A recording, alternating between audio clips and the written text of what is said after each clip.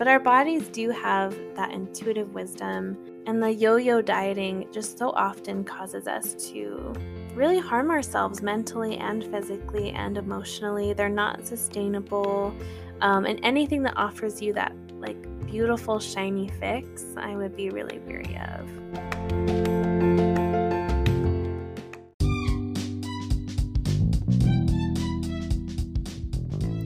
As I began the journey of shifting my career to a job that aligned with my values and beliefs, having an education in health coaching has been transformational.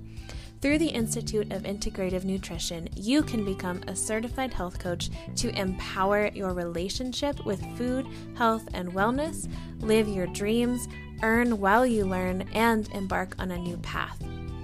Join the global community of like-minded change agents who are here to empower, inspire, and motivate you to create the life you've always dreamed of by clicking the link in the show notes. And by doing so, you'll receive $2,000 off tuition when you pay in full, or $1,500 off tuition if you choose the payment plan option, or you can mention my name, Samantha Nagel, spelled Nagel.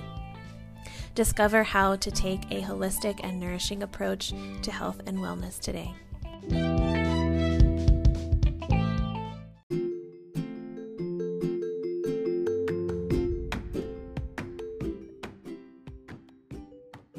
Welcome to the Empowered Spirituality Podcast. Join me, your host, Samantha Nagel, a certified integrative nutrition health coach, poet, witch, and work in progress for grounding meditations, inspiring interviews, and reflections about spirituality, holistic health, and the world around us. Join in every Thursday as we explore what empowered spirituality means to us in today's world.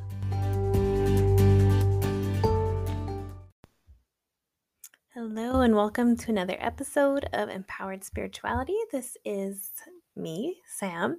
Thanks for joining me for another solo episode. This episode is going to be talking about like fad diets or kind of ways that we approach health that are really popular. So I'm going to be going over just a couple of like diets and eating styles and trends that I've seen both on social media and also with friends and family.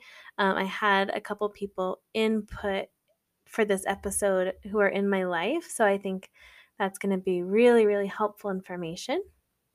So yeah, I'm really excited. And there is going to be a part 2 for this episode next Tuesday, that's going to be about food racism and like food privilege. So that will kind of be a follow-up on this episode, and have some more detailed information of the things that I say this episode. So I might expand on things next week if you have any questions. But if you do have any questions in the meantime, I would be so happy if you could let me know. And then maybe I can answer those in a part 3 episode. So I just want to say that I have done a lot of research for this, but of course it's not comprehensive. There is always more studies out there. There's other opinions. There's probably other like integrative nutritionists who disagree with me, and there might be people who really agree with me, right? So this isn't like an end-all be-all to food nutrition or these diets in general. So just because I'm saying like about a certain diet doesn't mean that it doesn't work, doesn't mean that it doesn't work for you. And I can expand on that as we go as well. And so I want to start by saying that the Health at Every Size episode could be a good prequel to listen to before this, but I will briefly touch on some of those things in this one. So I think Health at Every Size must have come out about 2 months ago. That sounds right. But yeah, definitely like in the last few months, you could find the Health at Every Size podcast. So I'm going to start by doing a brief overview of the BMI because I think it really says a lot about where we are. It says a lot about diet culture, and it says a lot about the way that we look at weight. Being that we have this idea or this standard of overweight, obese, normal, underweight. I think there's starving is below that maybe. Um, and it's helpful to have those kind of metrics at time, right? And so why would that be helpful? Like basically what I'm going to tell you is that I don't vibe with the BMI, but I acknowledge that it can be a helpful starting point. And actually Harvard Health said something similar. So basically one and the same. No, um, Harvard Health basically came out and did a blog post and said the BMI is not a good measure of health. However, it can be an okay starting point. So it could be a measure that is used, but it shouldn't be the measure that is used, right? Just like in psychology, there's something called the PHQ-9, and that's a screener for depression and suicidality. And this is something that I used to use. However, so that could give you an idea of where someone falls on the depression scale. And it shouldn't be used to diagnose depression, right? And I think that's maybe how we can approach the BMI. I don't like it at all. But if it is used, I think it should be used as a way to start the conversation and start the investigation into health, not the end point. And it often is used as one of the only measures and kind of the gold standard. And I really don't think it should be that. And I'm going to tell you why. Well, to start with, it was invented 200 years ago, or a little over 200 years ago. And it was in the era that saw the creation of pseudoscientific theories such as social Darwinism, and that was used to justify nationalism and racism. So the BMI was also used to justify these things. It was established by a mathematician, not a doctor, not a nutritionist, and he sought to measure the ideal height and weight of the average man based on a sample of white European men. He saw this average as an ideal, right? So already in those two sentences, I can see so many things that are wrong with that, right? One, that means it was never used for health. It was also used in this really like creepy racist way to determine what the ideal man was. And it was also based on white European men, which the BMI is used for more bodies than just white European men. Right? So right there we have a huge problem. But it kind of went away. It kind of went away. But then it also resurfaced in the 1940s and was established by the Metropolitan Life Insurance Company. And it was used to establish how weight might play a role in someone's likelihood of dying. So people use the BMI, this insurance company used the BMI to determine how much they would charge people and or if they would take that person on based on if they had a likelihood of dying. So already like the resurface was still not intended as a measure for health. It was brought back in the 1970s and then in 1972, but again, whiteness was really prioritized in this. They did do a little bit more research on this, but again, the sample size was very small and mostly white. I think there were like a very, very small amount of people who are not white, maybe in Africa. And I went into this more in the Health at Every Size, and so you could fact check me on that, fact check me with me. But I believe those people either dropped out or like a lot of them fell out or didn't do the study to its completion. So it really couldn't be, the study even said it really can't be widely used in this way, right? So yeah, rocky. Um, and to make matters worse, in 1998, the NIH, or the National Institutes of Health, overnight lowered the overweight definition. So when we talk about the obesity epidemic was really born overnight because the standard for what is overweight and what is obese changed so much. So they just severely lowered it. Right? So already I like to start with this. Oh, and the last point that I want to make on this is that researchers from the University of Pennsylvania have stated that the BMI is, quote, an inaccurate measure of body fat content. And then, like I said, Harvard Health has also come out to say that it's not perfect, right? They kind of say, like, it's fine. To summarize, they go, um, yeah, so I really like to start with this because most of our diet culture, our ideas of weight and health really come from this idea of overweight and obese. And I just want to show that the threshold for what's overweight and obese is largely made up. And has not only is it made up, it has really sexist and racist and classist backgrounds. All right. So, and if you want to deep dive, you can listen to the previous episode. So, I wanted to start with the keto diet. Actually, yes, I want to start with the keto diet. So, I'm not saying that the keto diet is bad. In fact, when I was doing research on this, it seemed like the consensus was the keto diet can be helpful for some, and it can be helpful for those with seizures. However, actually, before I start, let me just say if you're on the keto diet, I'm not saying you should get off of it. And if you have seizures, I'm not saying you should get on the keto diet, right? I'm not giving you advice in that way. So this information is purely for you to take and do with as you wish. But always, always, always listen to your body, and contact any medical professionals that you are working with or that need to be consulted for this, right?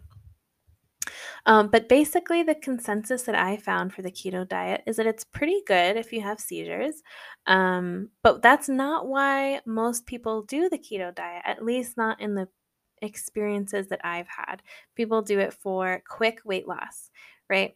And I've done it too. I could talk about that, the personal experience too. But most people that I know, they like it because of the quick weight loss. And I even did it because I had a friend who lost like 30 pounds in a month. Another like family member, I think, lost 15 pounds in a month. And so that was, of course, really appealing.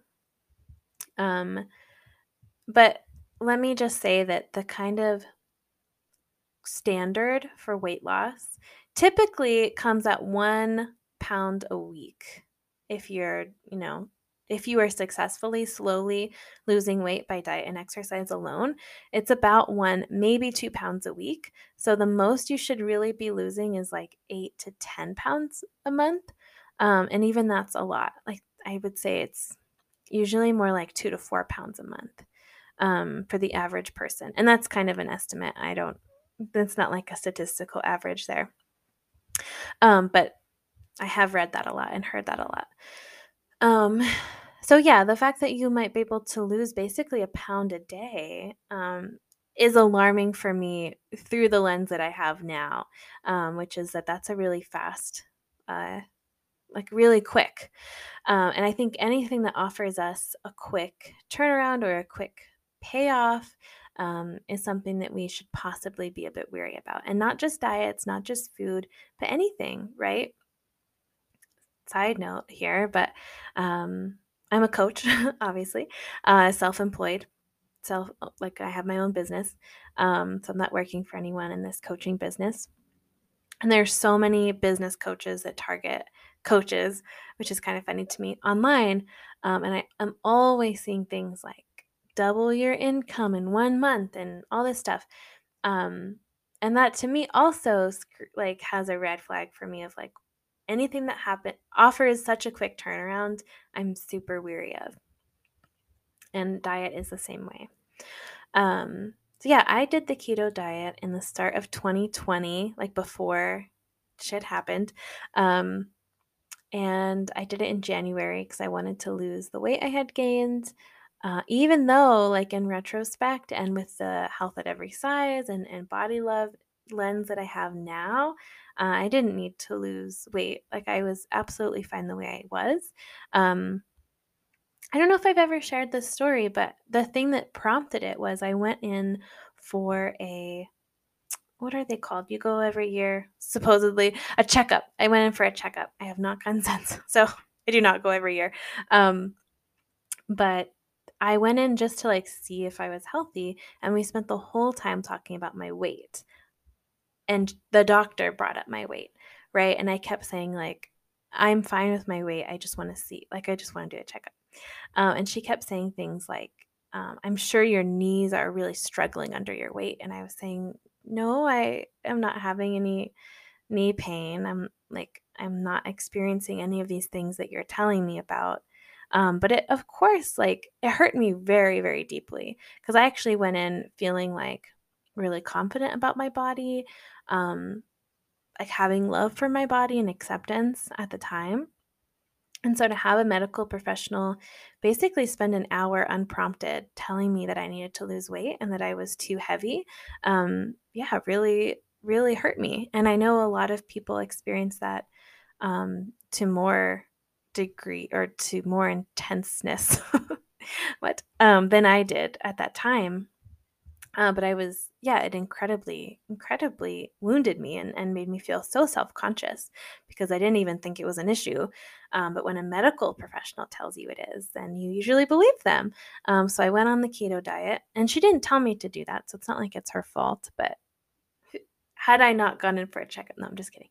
Um, the moral of the story is no. So yeah, I went on the keto diet and I ate like so much fatty foods. And fatty foods, that's where I learned that fatty foods don't necessarily equal like fat gain, which is really interesting and something that I have carried with me, that fat can actually be something that's incredibly helpful and healthy to have in your diet, and people really avoid it.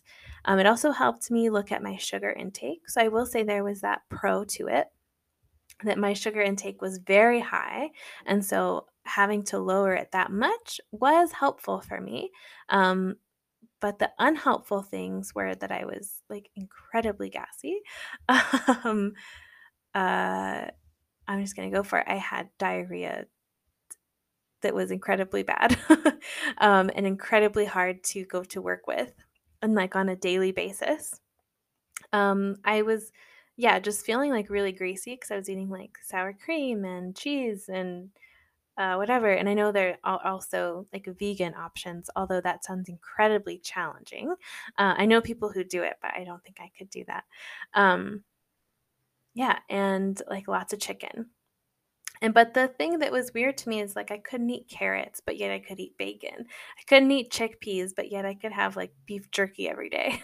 And not that there's something wrong with beef jerky every day. It just like didn't intuitively feel like something my body wanted every day, but I was hungry. So I was like, okay, guess I'll do this. So yeah, that was my personal experience. I stopped it after a month and the weight stayed off, and then I gained it back like March, April of 2020, but I'm not blaming that on the keto diet because obviously, like, shit happened. So that could have been part of it as well. But so, more scientific things, the keto diet might cause low blood pressure, kidney stones, constipation. Not in my experience, cause quite the opposite, nutritional deficiencies, and an increased risk of heart disease. I would bet that last one is because a lot of people do eat like pretty heavy foods, right? Like the cheeses and the sour creams. But I don't know.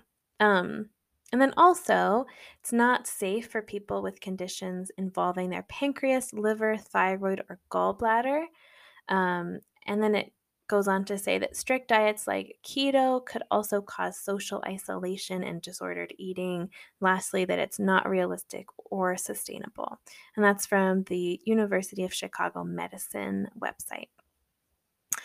Yeah, I'm not surprised that they said that it can cause social isolation or disordered eating. I'm someone who has struggled with that in the past, so I felt that it really came up for me during that time. It didn't really kick in until about a week in, and I was like logging all of my food. And I think the thing about keto, for it to like quote unquote work, you have to be meticulous. Like you can't do keto once a week or most of the week. You kind of have to do it constantly. I think we had the quote unquote cheat day, which, like, from my intuitive eating lens now, I cringe at, right? But there's nothing wrong with that. Um, like, not in a judgy way, of course. Um, yeah, I'm not sure. I'm not sure when we did that or if we did that because me and my partner did it. That's why I'm saying we. Um, but yeah, uh, it.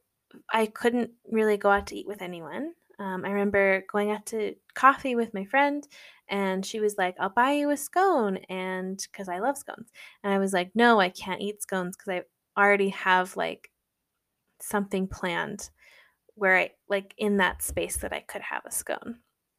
And I remember her looking at me with this like feeling, like look of like worry, and feeling a bit self conscious, like, oh, is that bad? Nah. And it's not. It's not. It's not bad. Nothing is inherently bad, right? Especially when it comes to food. But I was so constantly in my head when it came to eating. And what I really like to encourage people to do and myself to do is really be in my body when it comes to eating. So a diet that I had to be really in my head and very meticulous about just didn't feel very good, especially if my goal is intuitive eating.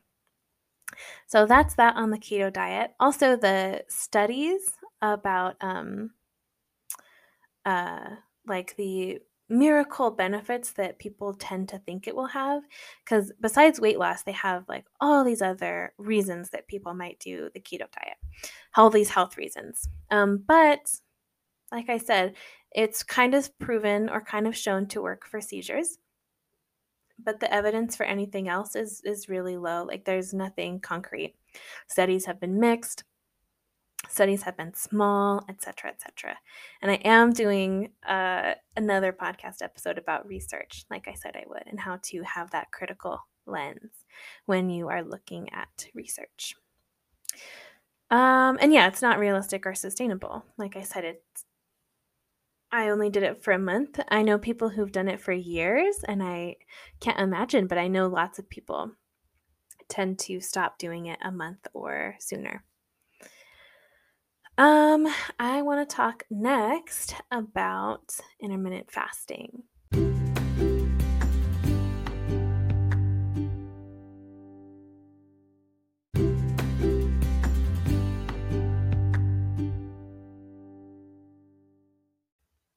So I've shit talked intermittent fasting a couple of times on the podcast, so you might already know how I feel about it.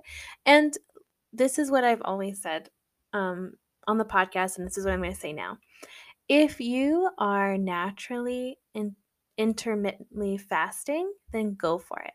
So, one person I worked with that comes to mind is that she would wake up and just not be hungry until 11 or 12, which is when her like fasting approach, what like the plan she was following for intermittent fasting was like eating at noon, stopping at, what was it, 7 or 8 p.m.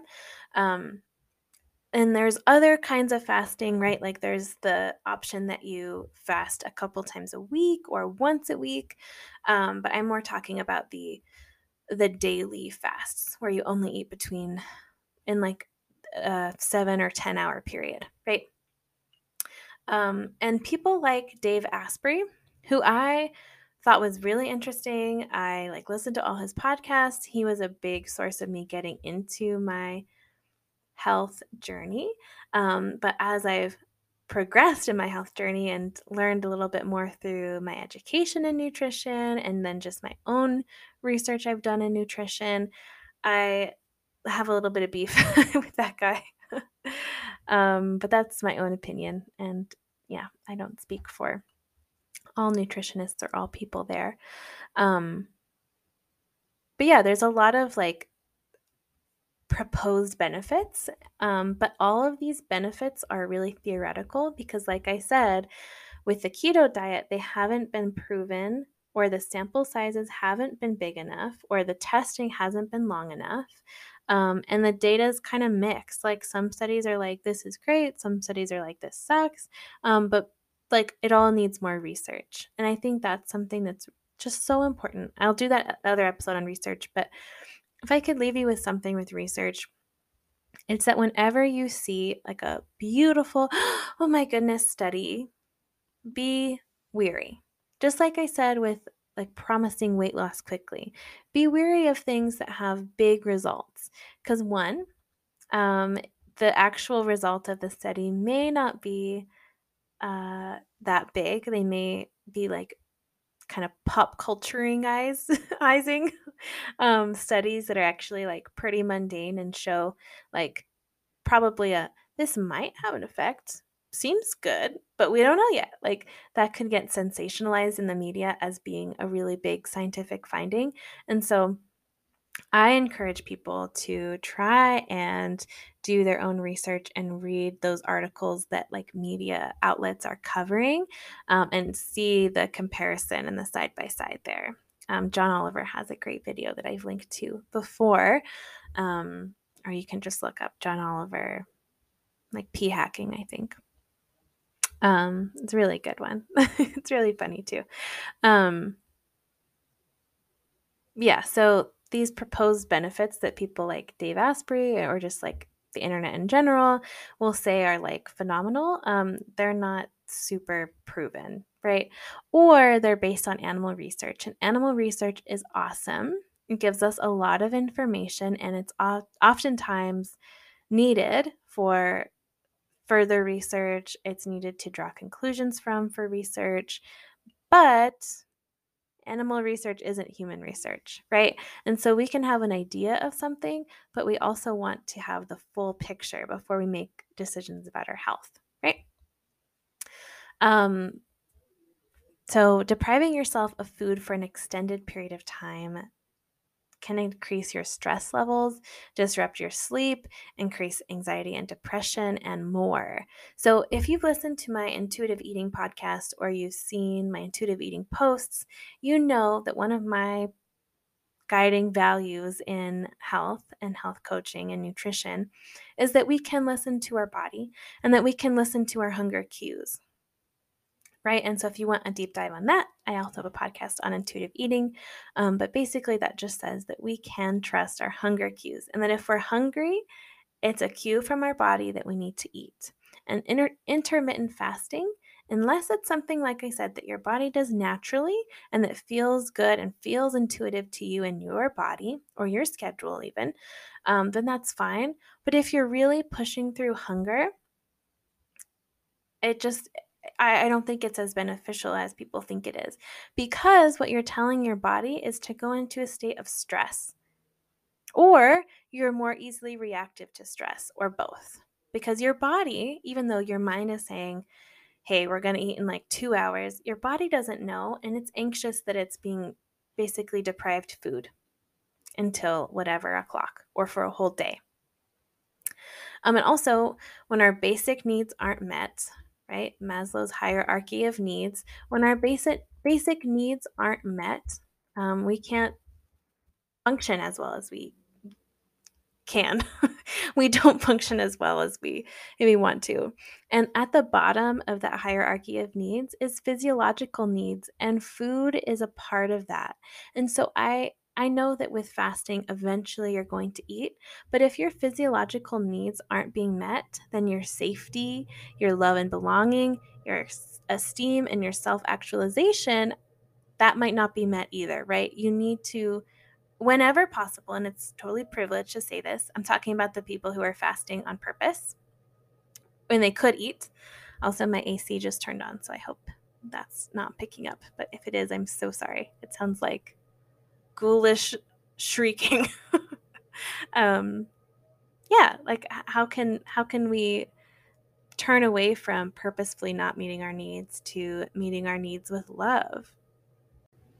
Also, I have closed my window, so hopefully the shrieking of the AC has stopped. um, Part of the fascination with intermittent fasting arises from research with animals showing that fasting may reduce cancer risk and slow aging. So this is a quote from Dr. Hugh. I need to find the website where I grabbed this from too. One hypothesis is that fasting can activate cellular mechanisms that help boost immune function and reduce inflammation associated with Crohn's disease. While it's true that getting rid of excess body fat will improve a person's metabolic profile and lower cardiovascular risk, he says there's no strong evidence that fasting adds health benefits beyond any other weight loss strategy. So, what that doctor is basically saying is like fasting might work, fasting might not, right? And that's from Harvard Health. That's where I got that quote from. The reduction in food intake that comes along with some intermittent fasting regimens may negatively affect your digestion, causing constipation and other side effects.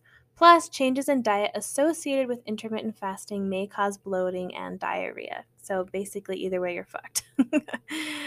Dehydration, another common side effect related to intermittent fasting, can worsen constipation. For this reason, it's essential to stay properly hydrated if you do practice intermittent fasting. Also, so that's all from Harvard Health. Harvard of Health. And also, there is not a lot of research on what you should do if you are a menstruating person. And when you are on your menstrual phase or your bleeding phase, it's really not helpful to be fasting as well. And also, like late luteal phase as well, when you're extra hungry. If you're extra hungry, it's for a reason. We don't want to override those hunger cues if we can help it. All right, so that's my tea on intermittent fasting. And also, I didn't include this, but just like with keto, there's a huge risk of falling into disordered eating as well. And also, it's not super feasible, right? Like, even if you are able to push through your hunger or you're not hungry, so it feels fine to you, it's also like logistically can be challenging. It means maybe you're not able to go out to eat. It means that maybe you're feeling shame and overwhelm about your food. Also, sometimes it's hard to get home and cook on time to end the fast at whatever time you're supposed to end it, right? So I just don't think it's a sustainable practice. Yeah, I feel pretty passionately about that one. So I actually wouldn't think to include this, but one of my best friends, who was my college roommate for a little while, she recommended this because I was working on it while she was working on homework. She recommended I talk about juicing, which I think is really interesting. I don't know a whole lot of people in my life who have gone on juice cleanse, but I know it's been really popular and is really popular, and it kind of promotes supposedly that like detoxification and weight loss. But I have a lot of information about juicing, so I'm really excited to talk about that. AKA, it's not great. um, the first thing that I saw that was really interesting was you would be surprised at how some juices don't mix with your medications that you're on. One example was grapefruit, and grapefruit actually has a lot of potential interactions with different medications. I'm not going to do the list for you, but you can, I think drug.com or drugs.com has like a pretty comprehensive list, and you can also Google herbs as well. And before you take herbs or any supplements, I think it's a great idea to do your own research or ask your doctor or nurse practitioner what the interactions might be. And I still would say do your own research as well, because sometimes I've had experiences with certain people who were incorrect about something not having interactions, and it actually did. So, something I would not have thought about there. Another risk for juicing is that it may increase your risk for type 2 diabetes if you already have prediabetes. And that was a study that was published in September of 2019 in the Journal of Diabetes Care. And it found that upping your intake of sugary beverages, which includes 100% fruit juices, by a half cup a day or more, increase the risk of diabetes by 16%. So here's the thing about juice. um, so just because there is no added sugar, which one there usually is, but even if there is no added sugar, you're still getting all of the sugar from the fruit that made the juice. And to make juice, you need to juice a lot more fruits than you would normally have. Another risk is you could damage your kidneys if you have kidney disease. Fruits and veggies are naturally rich sources of potassium. So potassium is definitely something we all need, usually a good thing. This mineral plays a key role in blood pressure regulation, according to the AHA or the American Heart Association. And your kidneys do the important job of excreting excess potassium. But if you have chronic kidney disease, that function doesn't work as well and potassium can build up in your blood. As such, you'll have to limit your potassium intake as too much of the mineral can cause dangerous side effects or even heart attacks. And that's according to the National Kidney Foundation. So if you already have an issue with your kidneys, juicing isn't the way to go. And it's actually funny. I was doing this research and then we went to go get juice just as like a beverage. I actually didn't get any, but I was looking at all the signs. One thing I noticed was the appeal of cold pressed juice. So I think what people like about cold pressed juice is that it tastes really fresh and really good, but it's not pasteurized, which, like, you know, I don't know, I'm not taking an official stance there. But because of that, it may increase the risk of food poisoning, says the FDA. And that's because juicing allows bacteria on the outside of the produce to become incorporating into the juice. This story I'm going to tell you is going to like blow your mind. And also, I don't know the like statistical facts behind this because I learned it as a child. But my parents also always used to tell me to not get lemons at a restaurant because a lot of lemons get transported in the same trucks as horses and cows. And sometimes they weren't even in boxes. So I don't know like how true that is. As I re-say it, like I don't want to quote my parents from like 20 years ago, but like even if that's not always true or not backed by facts, I also believe it. Like I believe that it's quite possible that the produce that you get that you don't wash yourself is probably not so clean on the outside, right? And when we're putting that into our juice, also like I'm not shitting on any juicing place, but just in general, like how do you know the person making your juice is going to clean your vegetables or like clean your fruit off all the way? You don't know. um, so yeah, I'm going to go into detoxification or detoxing, which is something that people like to do. Malnourishment is a huge risk of juicing as well. So even if you're technically meeting all of your nutrients and mineral needs from a juice, you're not getting the same nourishment, and your body's not getting the same fuel that it would from food. So there is that risk of malnourishment, getting low blood pressure, and then, of course, all the things that come with being hungry. Again, you're allowed to trust your hunger.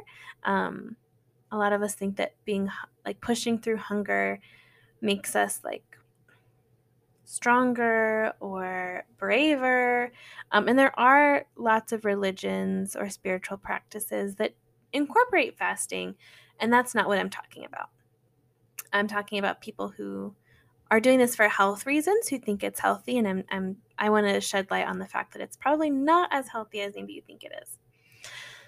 One of the quotes from everydayhealth.com is, when you drink orange juice, you get vitamin C, but it's not the same as eating an orange. That's because juice removes the pulp or the fiber that's necessary to keep your colon in good working order. So you might be getting vitamin C, but you're not getting the same benefits as just like eating an orange, right? And that's true for a lot of fruits.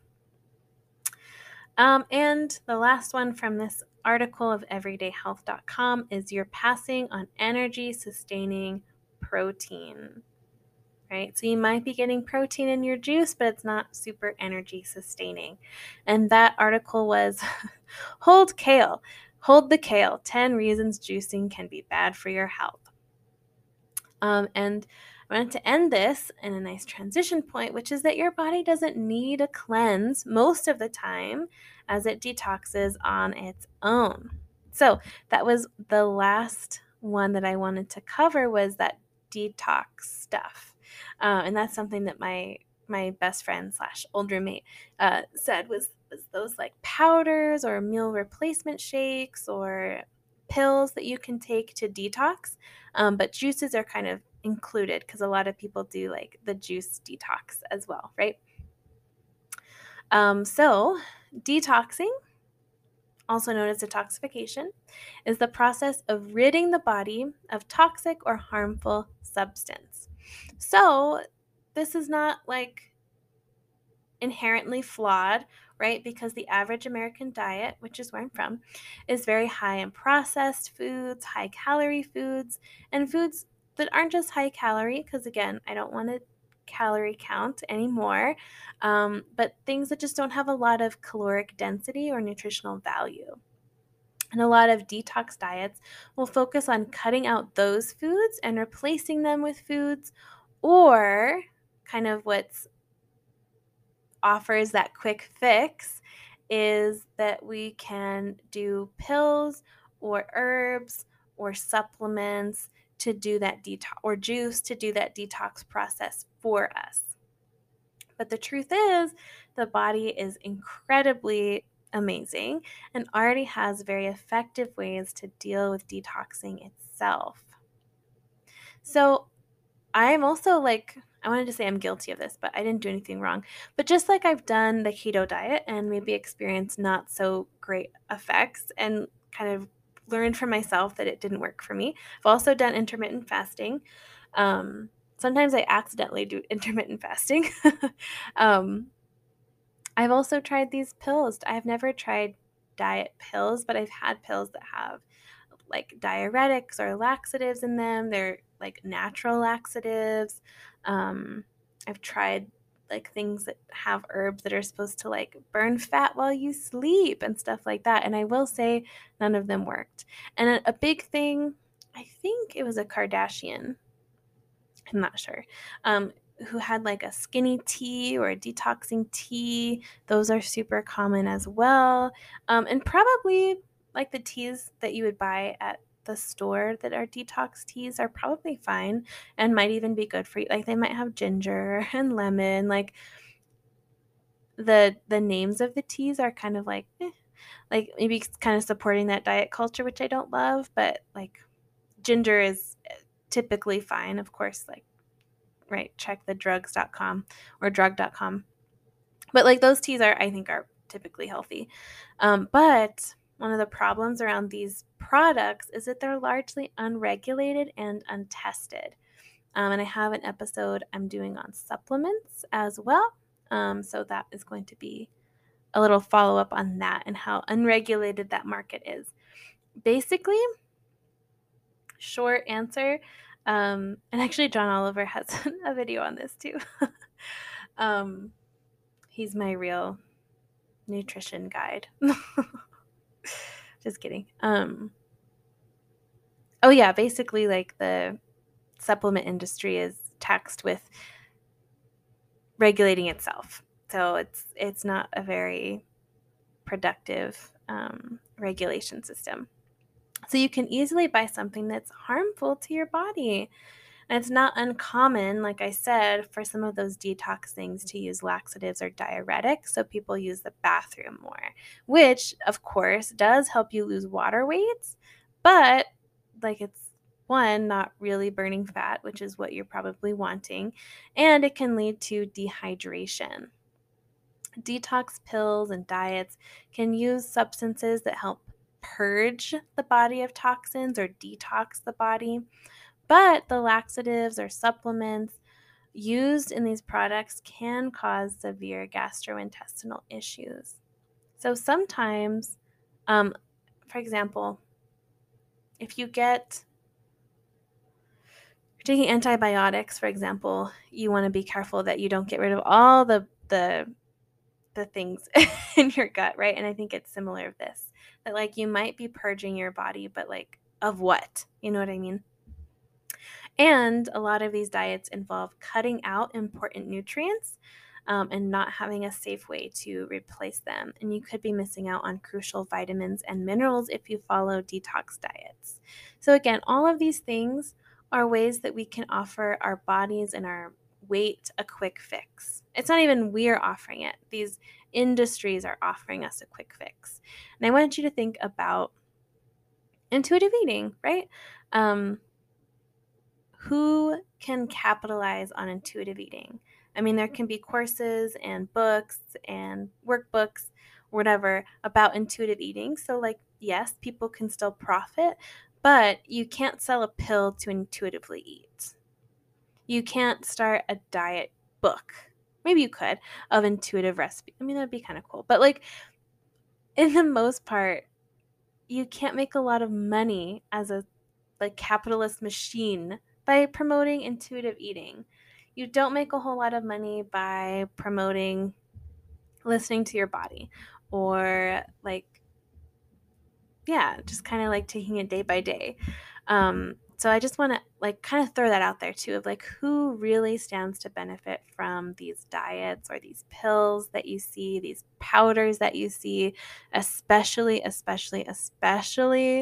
the supplement market. Oh my goodness, they make so much money in a year.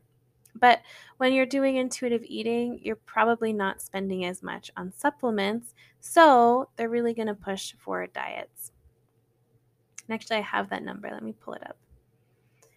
The diet in 2020, the dietary supplement market in the US is estimated at $46 billion in 2020.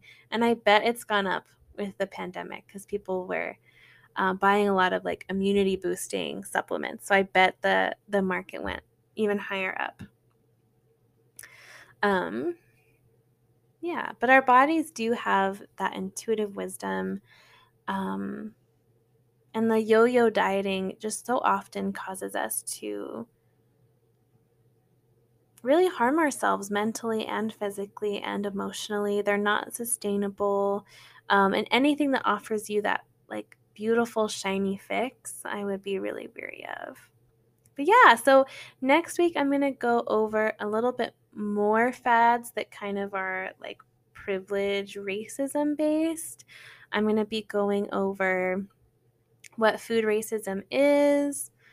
I'll touch on the BMI.